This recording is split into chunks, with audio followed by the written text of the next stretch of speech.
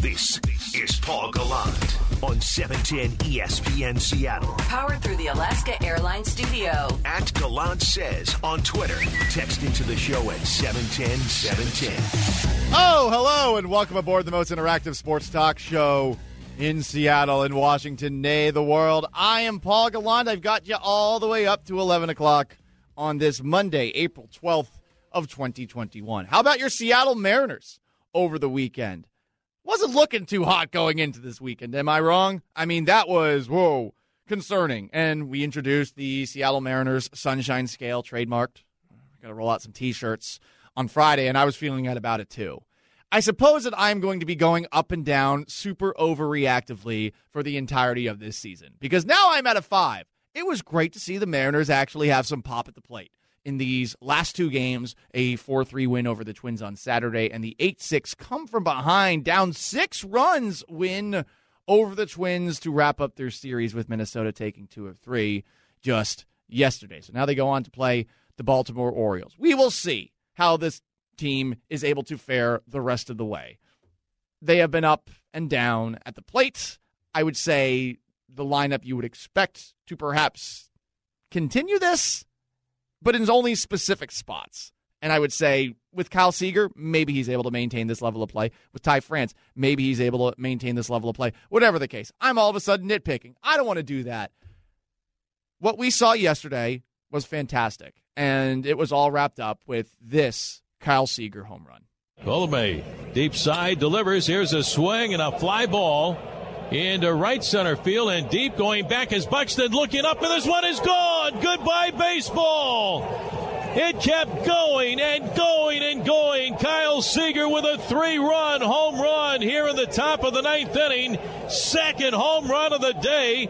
Drives in his second, third, and fourth run of the ball game, and the Mariners now lead it 8-6. Holy smokes, what a comeback for the Mariners this afternoon here in Minnesota. And what a performance by Kyle Seager at the plate. 4 for 4, 2 home runs, that home run which you just heard.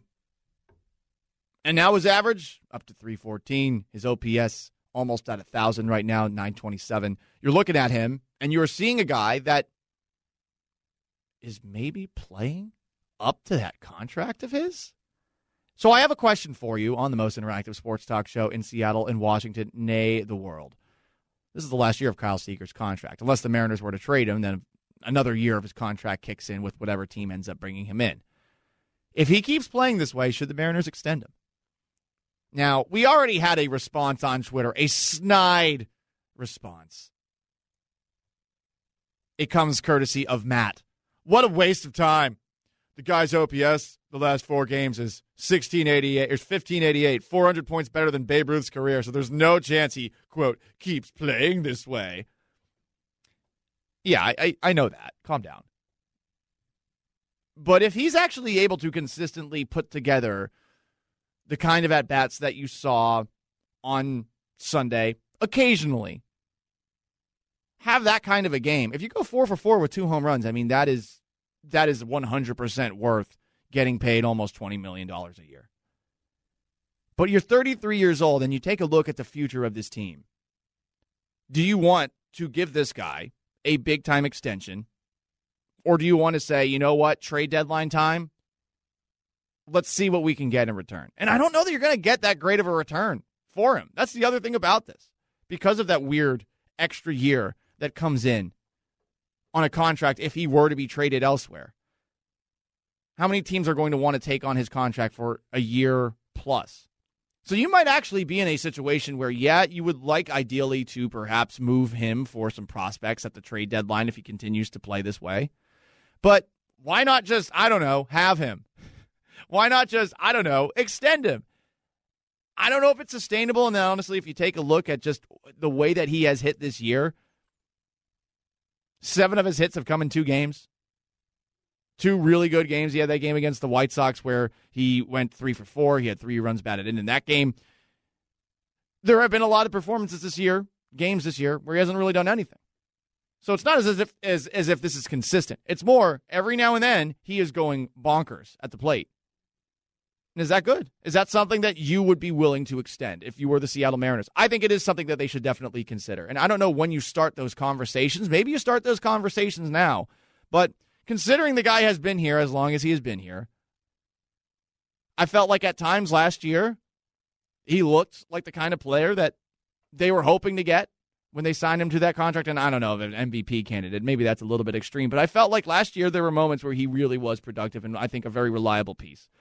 That was such an up-and-down year for everybody, Kyle Lewis included, where there was a moment where I believe Kyle Seager was actually hitting at a rate that, looked very respectable. And then all these guys went through a bit of a slump towards the end of it. But I look at Seager. I look at the way that he has opened up this year. Not consistent, but dominant when he is on his A game. And I'm of the belief that, you know what? Why not give him an extension? I don't think he's going to be asking for the same rate that he got. And maybe he's a little bit bothered by the Kevin Mather comments. Maybe there's a Kevin Mather tax of some sort that needs to take place. But I think that's a guy that you definitely think about it. Text in 710-710. Yes, extend Seager. He's always been consistent, and his experience is invaluable in the clubhouse. But another texter says, trade Seager, get what you can. He will end up hitting 230 or 240 by the end of the year. Statistically, that is accurate, if you just take a look at the entirety of his career. And he's off to a hot start right now. But he's in that weird, tricky spot where, yes, you are going to have likely a lot of young players that are rising the ranks. Some of them are going to work out. Others are not. I don't think it's the worst thing in the world to have the occasional veteran that you are deciding to pay money. And I don't think that you're going to have to pay top dollar to keep him around. And I just like the way that he played yesterday so much that it made me think, you know what? This is a guy that you'd probably be better off with than without. And if you're not able to get the kind of prospects that you want, which I think are going to be really difficult to get at the trade deadline, then you keep him around.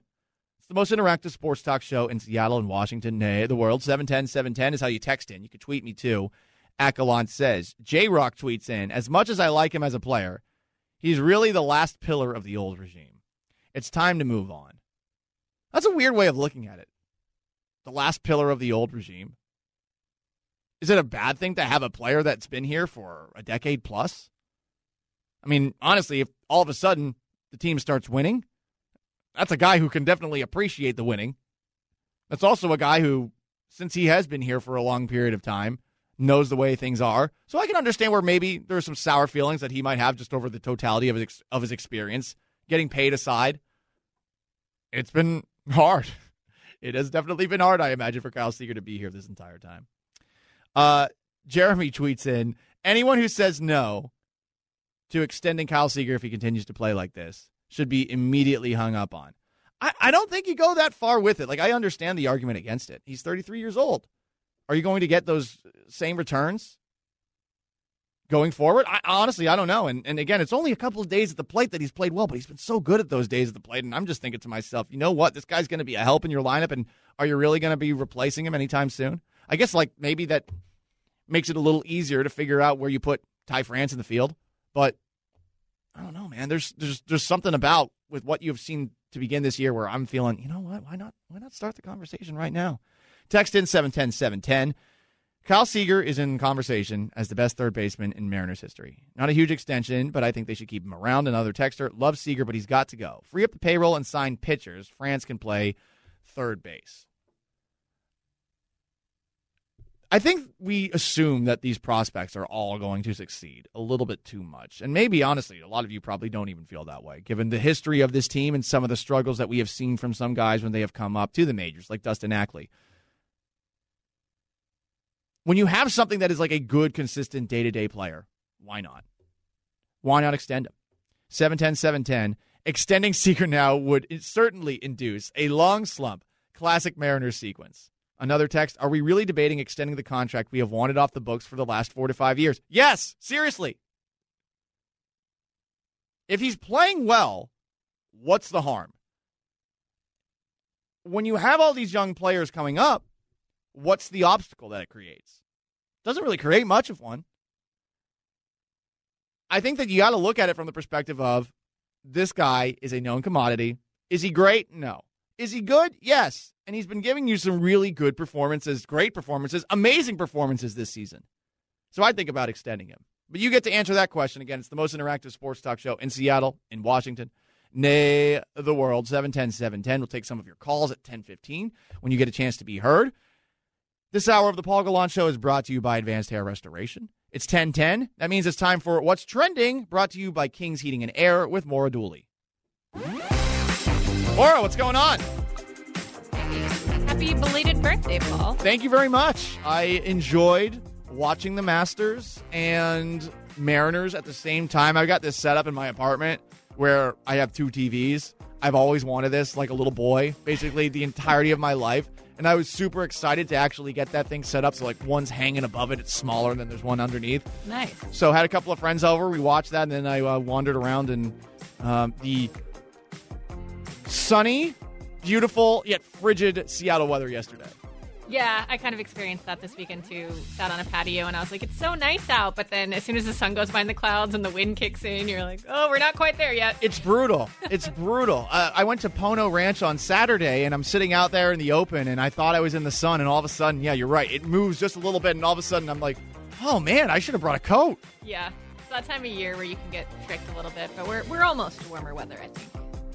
Hopefully. Last April was a lot warmer. That was my first April. And I was like, oh, you guys talk about how it's cold here all year long. Come on, it's not that bad. Now I'm like, all right, I get it. Well, part of that is we don't want people to know how nice it is in the summer. Yeah, so you don't want people to come here? Yeah. Yeah, I understand that. Keep those outsiders away, those dumb Texans. Like me. Anywho, what's going on, Maura? All right, first up, we have Mariners GM Jerry Dipoto went on SiriusXM Radio with Jim Bowden yesterday, and he talked a little bit about some of their prospects because the minor league season hasn't started yet, working in this co-op league in Arizona, trying to get them the experience that they need. And here is him talking about the plan with Kelenic. I had a very lengthy talk with Jared, and we talked through the things that we would like to see him accomplish. In addition to getting experience at the upper levels in general, we were specifically detailing, an approach against left-hand pitching. And by no fault of his own, he just hasn't had an opportunity to see the lefties at the top of the league, at AA, AAA, major league level lefty. And that's something he's going to have to adjust to. We don't think it's going to be an issue that gets in his way. We're trying to accelerate that development with some of what we're doing in April down in Arizona, be it in these co-op games or with our minor league games. That part about the left-handed pitching, that part is interesting, and that part to me means that we're not going to see Jarred Kelenic for a bit, which stinks, especially with the way that they're playing right now. Wow, if they were to add Jarred Kelenic to this lineup, how much better could it be? But if he has to work on his approach against lefties, how much of that are you going to get in this little hyper elite fall league that they are currently playing in right now? And who knows when the AAA season is going to start too, which is the worst part about this whole thing, that the pandemic has delayed yet something else. So that's what I took away from that, Maura, is that you heard him say that he has to go up against lefties. That means he's going to need an extended stay in the minors. All right, our next story is Hideki Matsuyama hanging on to win the Masters. But, Paul, I feel like you weren't, that's not who you were rooting for. Yeah, you know what? I was rooting for Matsuyama at first because I just haphazardly picked a bunch of guys for this golf pool, and I was in second place for a little bit. I came in third ultimately, and I don't get any money because of that. What? We don't do that here. I was really bummed out for Xander, and I butchered his name pronunciation earlier. Yeah, I was going to let you do that. I know. I'm a little nervous to do it. Xander Schauffele. Sorry, that's bad. Whatever the case, listen, the guy had a triple bogey on 16. He was coming for Matsuyama. It was going to be a dramatic finish. And then you get that close, you're on a roll. You hit birdie after birdie after birdie after birdie after birdie, and then boom, triple bogey. That's got to be the worst feeling in the world. And if I were in his shoes, I don't think that I would want to have had the torrid finish that I had, only to all of a sudden just mess up there. And I think anyone who has played golf, there's nothing worse than feeling like you are in a groove and then all of a sudden you just butcher it. Like anyone who has played golf, this happens to you all the time. I actually broke my best club because I was frustrated after a birdie. I had a birdie. I was so pumped about it. My next attempt, I just sliced the you-know-what out of the ball, throw my club on the ground. The head fell off. I was even more mad about that. When you have a run of success only to screw up in golf, it's infuriating. And if I were in his shoes, I would have been very, very bummed out. I always say that that's why I think golf is so addictive to people, because you can, as opposed to some other sports skill sets, I feel like it's one of the ones that you can never really master. Like even the best in the world can just have a completely off day, and I guess that happens in other sports, but I feel like more so in golf. Yeah, and I don't. You said it's addictive. So I'm not the biggest golf enthusiast. I golf, but I'm not the biggest golf enthusiast. But some people just could play every day. Right, and to me, the failures there when it's a sport that makes you more angry than it makes you happy. It's a weird, and it's expensive. It's a weird dynamic on top of that, and that's one of the things where I always look at it and I think to myself, okay, it's a sport that if I worked on, I think I could be decent at, but it's a sport that's expensive to work on, and it's a sport that while you're working on it is probably the most frustrating sport to work on, like basketball or any sport like that, soccer or football. Like, you know the specific steps that you need to take. You know your own limitations. Golf is just like, you have to think about a million things when you're swinging it. Yeah, I agree. And I think that's why some people just do get addicted, because they're searching like that personal best that they can never get back to, or yeah, it's frustrating. Very frustrating game. I feel for you, Shoffley. How dare you pronounce his name correctly, writes a texter. Thank you. I actually got it. I was nervous there. I had to scroll down on the text line to get the pronunciations before that we had, because everyone's like, Paul, you can't speak his name. And I was like, I'm sorry. I thought I could have sworn that I heard it as that yesterday while I was watching the broadcast. Another texter was like, well, classic person talks about golf one time a year. Yep, that's what happens. That's how it works. Welcome to Sports Radio. I'm a golf fan. Sorry. Yeah. I'll watch like 3 majors, maybe. I don't watch the British one. I refuse to. That's another story for another day. All right, guys, it is 10:17. 206-421-3776 is how you call in. You can text in to 710-710 or tweet me at Gallant Says on the most interactive sports talk show in Seattle and Washington, nay, the world. The question of the day, if Kyle Seager keeps playing this way, should the Mariners extend him? Again, 206-421-3776. It's time for you to be heard. Your voice, your opinions. It's time to be heard. Every day at 10:15 with Paul Gallant. Be heard. Text in. Matsuyama broke his putter and was using a driver for a putter? Wow. I did not see that. God, that sounds like it would be absolutely miserable, because those things are not very easy to use as far as putting things. This has been Paul talking golf. This has been... Oh, dear. You know what? Hot take. You don't want to putt with the driver. You're welcome. Insight that you can't get anywhere else. So some text in response to the question about Kyle Seager. Seager played awesome yesterday, but he's always been very streaky and inconsistent. Yeah, that's the vibe I've gotten out of him. There are moments where he really looks like he's... And I would say he starts off the season pretty slow. We all know that. And he's had 2 games this year where he's been great. Outside of that, it has been rather inconsistent. I'd rather have that inconsistency, though, than we have in other spots of this lineup here. Because there are a lot of spots in the Mariners lineup where I look at right now and I almost think of them as a whole. And some of these young players, yeah, they might be able to come up and fill that void, but some of them won't. And I don't think we can assume all of them are going to come up and end up being good. And I guess Marte has to be for that to actually work out for that. Text in 710-710. At some point, the Mariners need to move on from the veterans. Seager's been great defensively. Keeping him for defense is good, but the longer you keep him, the worse the logjam of developing the young prospects at third base. And you need more infield prospects to rebuild. We have a ton of good outfield prospects, but at some point you need to build a roster through prospects. I get that, but when you have a guy that is actually good, I do feel like you should keep him around. And I think that if he is able to give you a season where he's giving you the power that he's given you and hitting around, 240, 250 or something like that, I think that's huge to have. Some other texts, 710. Another texter says, okay, it was Siwoo Kim who had the 3-wood, and he was using a 3-wood to putt after he broke his putter. How do you break your putter? Like, the only way I can think of being able to break your putter would be if you smash it against a tree or something like that. Otherwise, I feel like those things are pretty sturdy. You're going to break your putt like in the midst of an actual stroke. That would be something else. Text in 710-710. We love Siegs in Seattle, but I feel as though we have been waiting for his potential to hit since he got here. Well, I doubt you're waiting anymore. He starts to do great, and he gets injured or has a horrible slump. His ceiling is a 9, but he never can get past 6. That's an interesting way to characterize it. And honestly, given what I've seen, I don't disagree with you.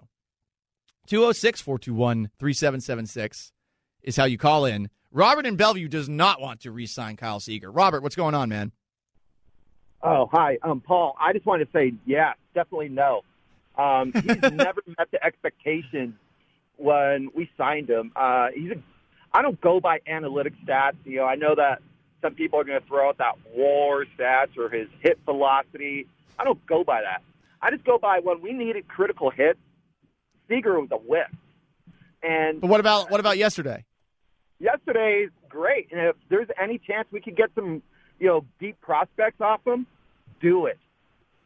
I say trade him as much as you can. If not, just don't even re-sign him next year. If he plays this well, someone will be willing to give up prospects for him. And if he continues like that, and I think we all are probably expecting him to, not have this performance every single night. If he did, oh my goodness, it's the best contract in baseball. And then you definitely think about extending him. I'm not sure you're going to get that great of a prospect in return from Robert. I think that's my question because of the way that the contract is set up, where if he gets traded, it's an extra year added to the contract. Okay, well, I want your other callers or anyone else to answer this question. If Kyle Seager was such a great third baseman and he was, well-respected and great hitter and all that, then how come no one else wanted him when we were putting him up for sale? No one wanted him. It's a good question. It's the contract, I think, mostly, and appreciate the phone call, Robert. So if you want to answer that, 710-710. He has challenged you. It's a good question. It is a very expensive contract, considering the returns that you have gotten. It's not to say that he has been bad. He hasn't been bad. Some people, I think, have overstated that. But he is making a lot of money, and I think to Kevin Mather's point that he made at that Bellevue Rotary Club breakfast, he is a little overpaid. But when you are in a spot where you're basically paying no one, is it really the worst thing in the world to extend him maybe 1-2 years or something like that? When you have a pretty good idea of what he is? Or do you just want to move on from him entirely? I will say, have you noticed that with a lot of the interviews that we did this offseason with the younger guys, when they talk about what they're learning from the veterans, his name comes up every single time. See, that's valuable to have, Maura. And you don't want to have a clubhouse where it's just all young guys. You don't. Now, Mitch Haniger's back too, so that's big. But you do want to have, I think, some veterans around. The interesting thing, though, and I think the counter-argument to that would be, all right, he's a veteran, he's been here a while, but has he ever been around a real winning team? And I mean, just the history of this team would say no. I mean, a couple of years ago, yeah, they were kind of close. Kind of. But I mean, like if they made the playoffs, what was going to happen in there? You had no realistic expectations of them actually doing any damage. His brother has. Does that count? Corey Seager? Corey Seager's awesome. I mean, here's an interesting one, and this is like really conspiracy theory-ish, Maura, but like, oh, we have him around. Maybe we're a better shot to land Corey Seager in free agency. So I suppose you could bring that up. I bet if you did extend him, though, that maybe Corey would at the very least like pick up the phone if you were to call him.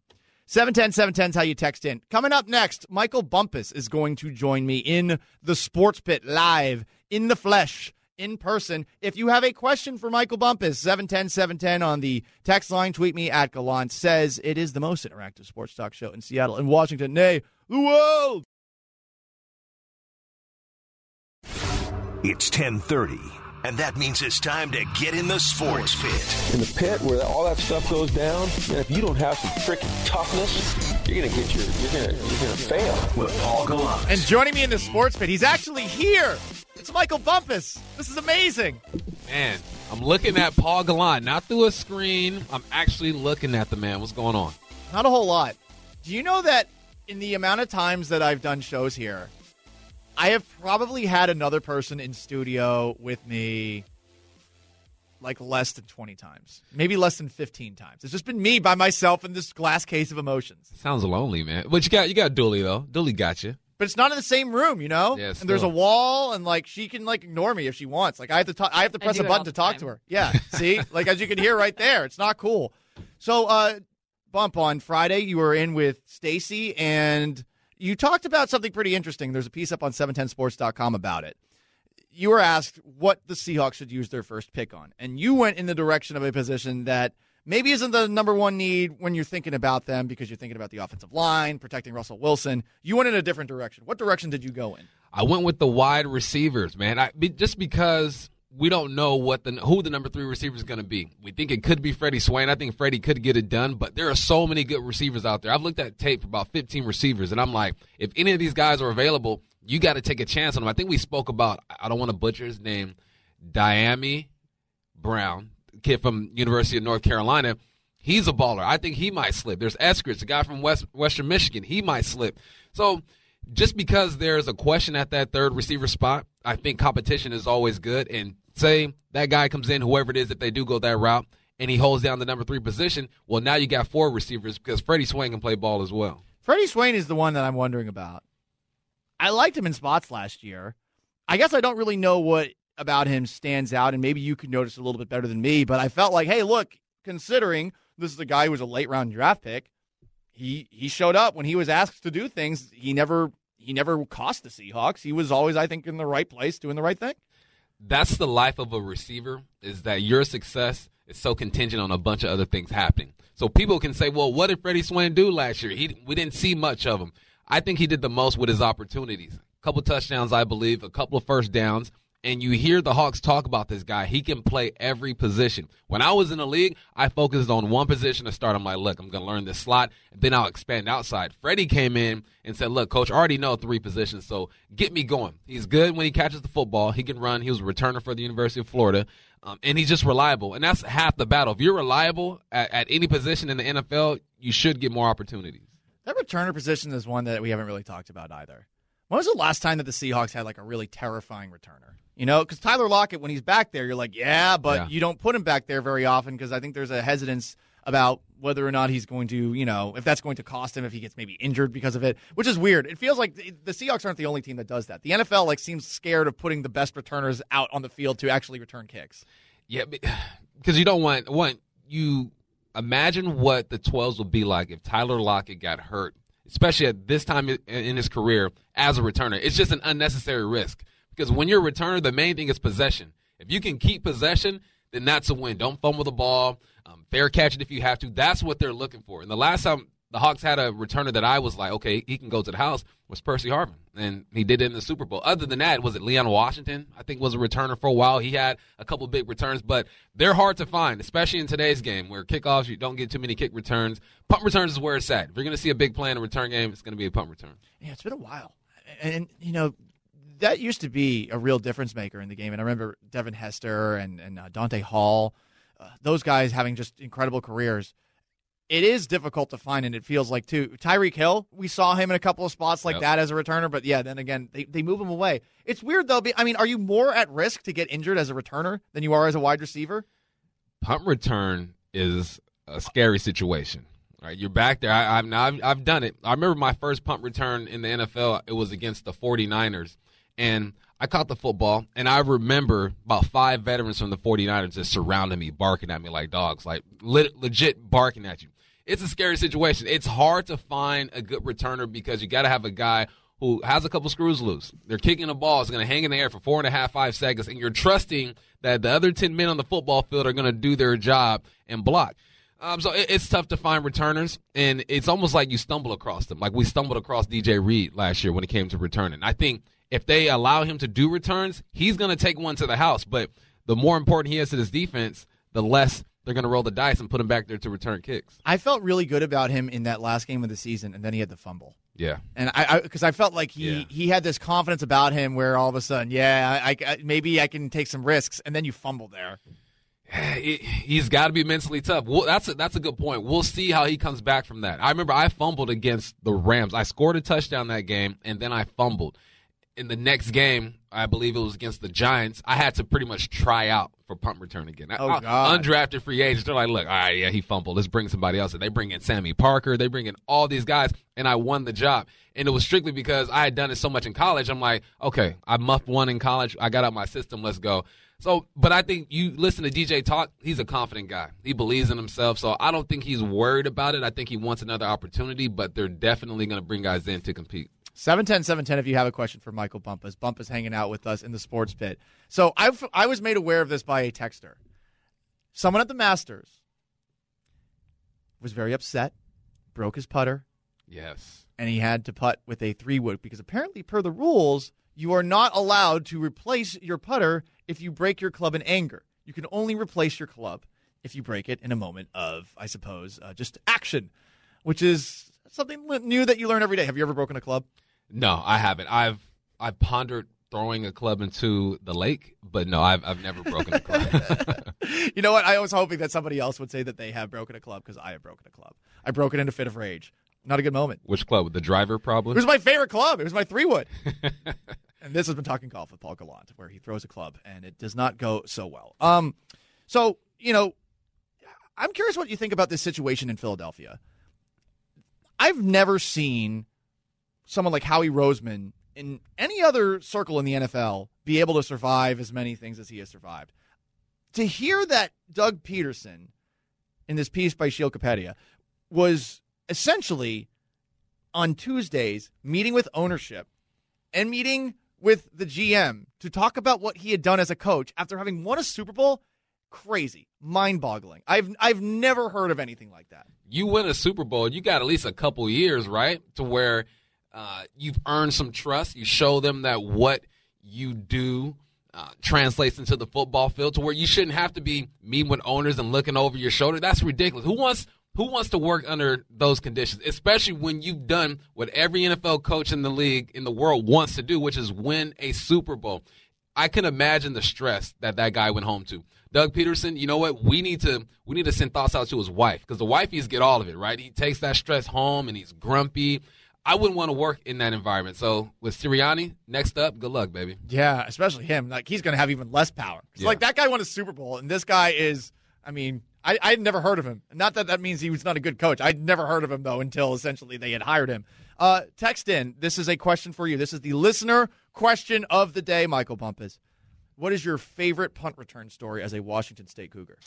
Favorite punt return story. All right, so it was the third game of the season. I went up to Wazoo. I was a big recruit, supposedly.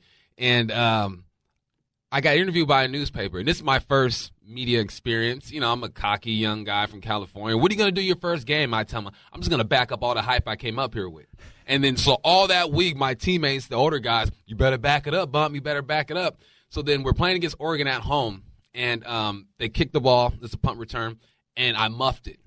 But there was a penalty, so I got another opportunity. And one of my boys, Carl Payma, who got drafted in the third round, he's on the sideline. He's like, let's go, Bump.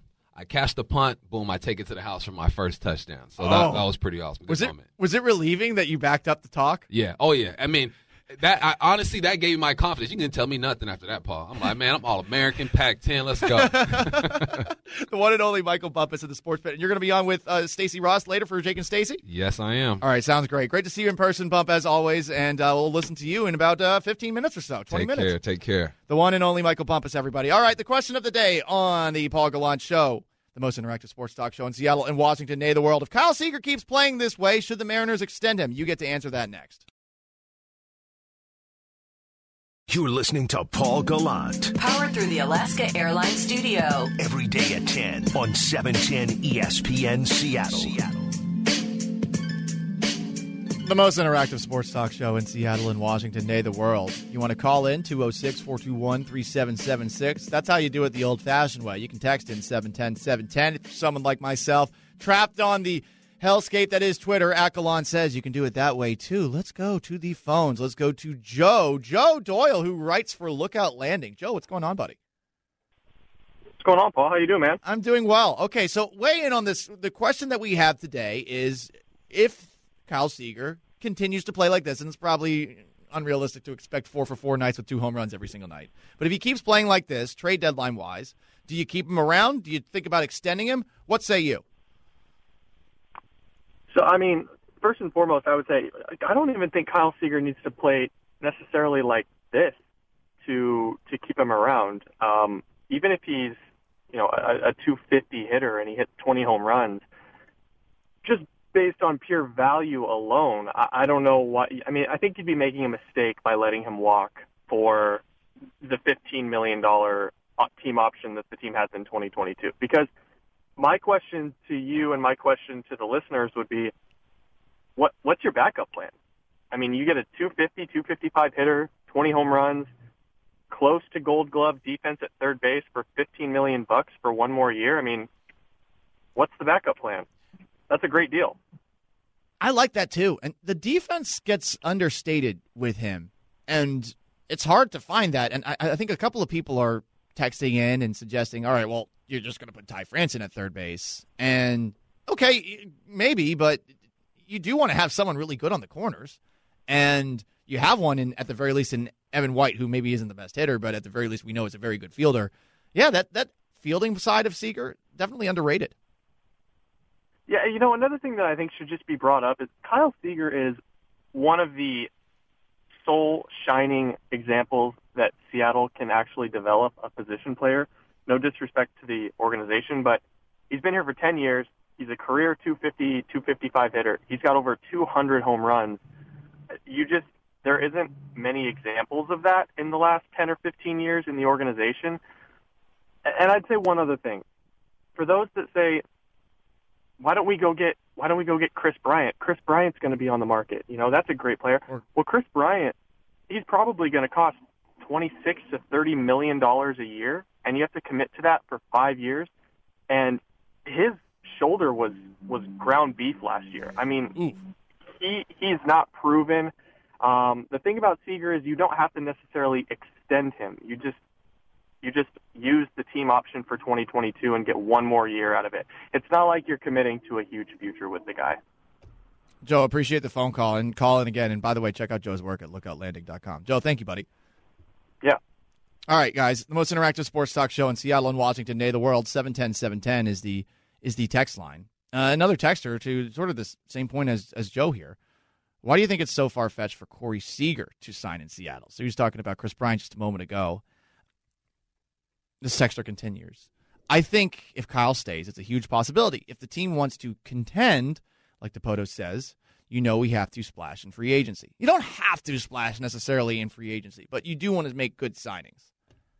I would point to, in Houston, Michael Brantley, the signing of him recently, really good signing. Really good signing by Houston a couple of years ago. Guy who dealt with a lot of injuries. He has been incredibly consistent. The text continues. We have an outfield, but we need to sign a star infielder. I see Evan at first, Kyle at third. That leaves us to sign a big shortstop or second baseman if they really want to compete for the division. Like it's been stated, we have outfield prospects and players, but not really infielders. I do want to see them go all in on a shortstop. And I would really like to see that shortstop be Corey Seager would be great. I really would like to see Carlos Correa here. I know some of you guys think, oh, he's a cheater. Oh, boy. There is something about the way that he talked the talk last year and then delivered in the playoffs that makes me feel like that's the kind of person that you want to have in a high-stakes situation. The problem with him is he always gets injured, and he is probably going to look for some sort of ridiculous gargantuan contract. But at some point, the Mariners are going to have to start giving those out. I don't think extending Seager is going to be like that big of a problem for the team, and I think that's the interesting spot that we're in right now. I mean, you're in a spot where you can afford to just give guys like James Paxton a one-year deal. You see what happens. It stinks that James Paxton is likely going to need Tommy John surgery after yet another injury, but you're in a spot right now where you're not really hard pressed as far as anything that you need to pay, on the dockets or anything like that. You are essentially in a spot where you have a lot of flexibility, and I don't think like $10+ million for Kyle Seager, and I'd imagine they're not going to give him the same deal that he just signed with the Mariners. I don't think he would get that anywhere else. But there's got to be an element of if you're 33 years old and the contract is up where you would think, hey, I want to stay here. I've only played here the entirety of my career. So to keep him around, I don't think it's bad. And I also am just hesitant to think that people are going to want to trade for him too. Like you might get something in return for him if he plays really well down the stretch, but how many teams are going to want to trade for a guy who has the entirety of his career played on a non-contender that also, as soon as you trade for him, you have to pay him an extra year of money?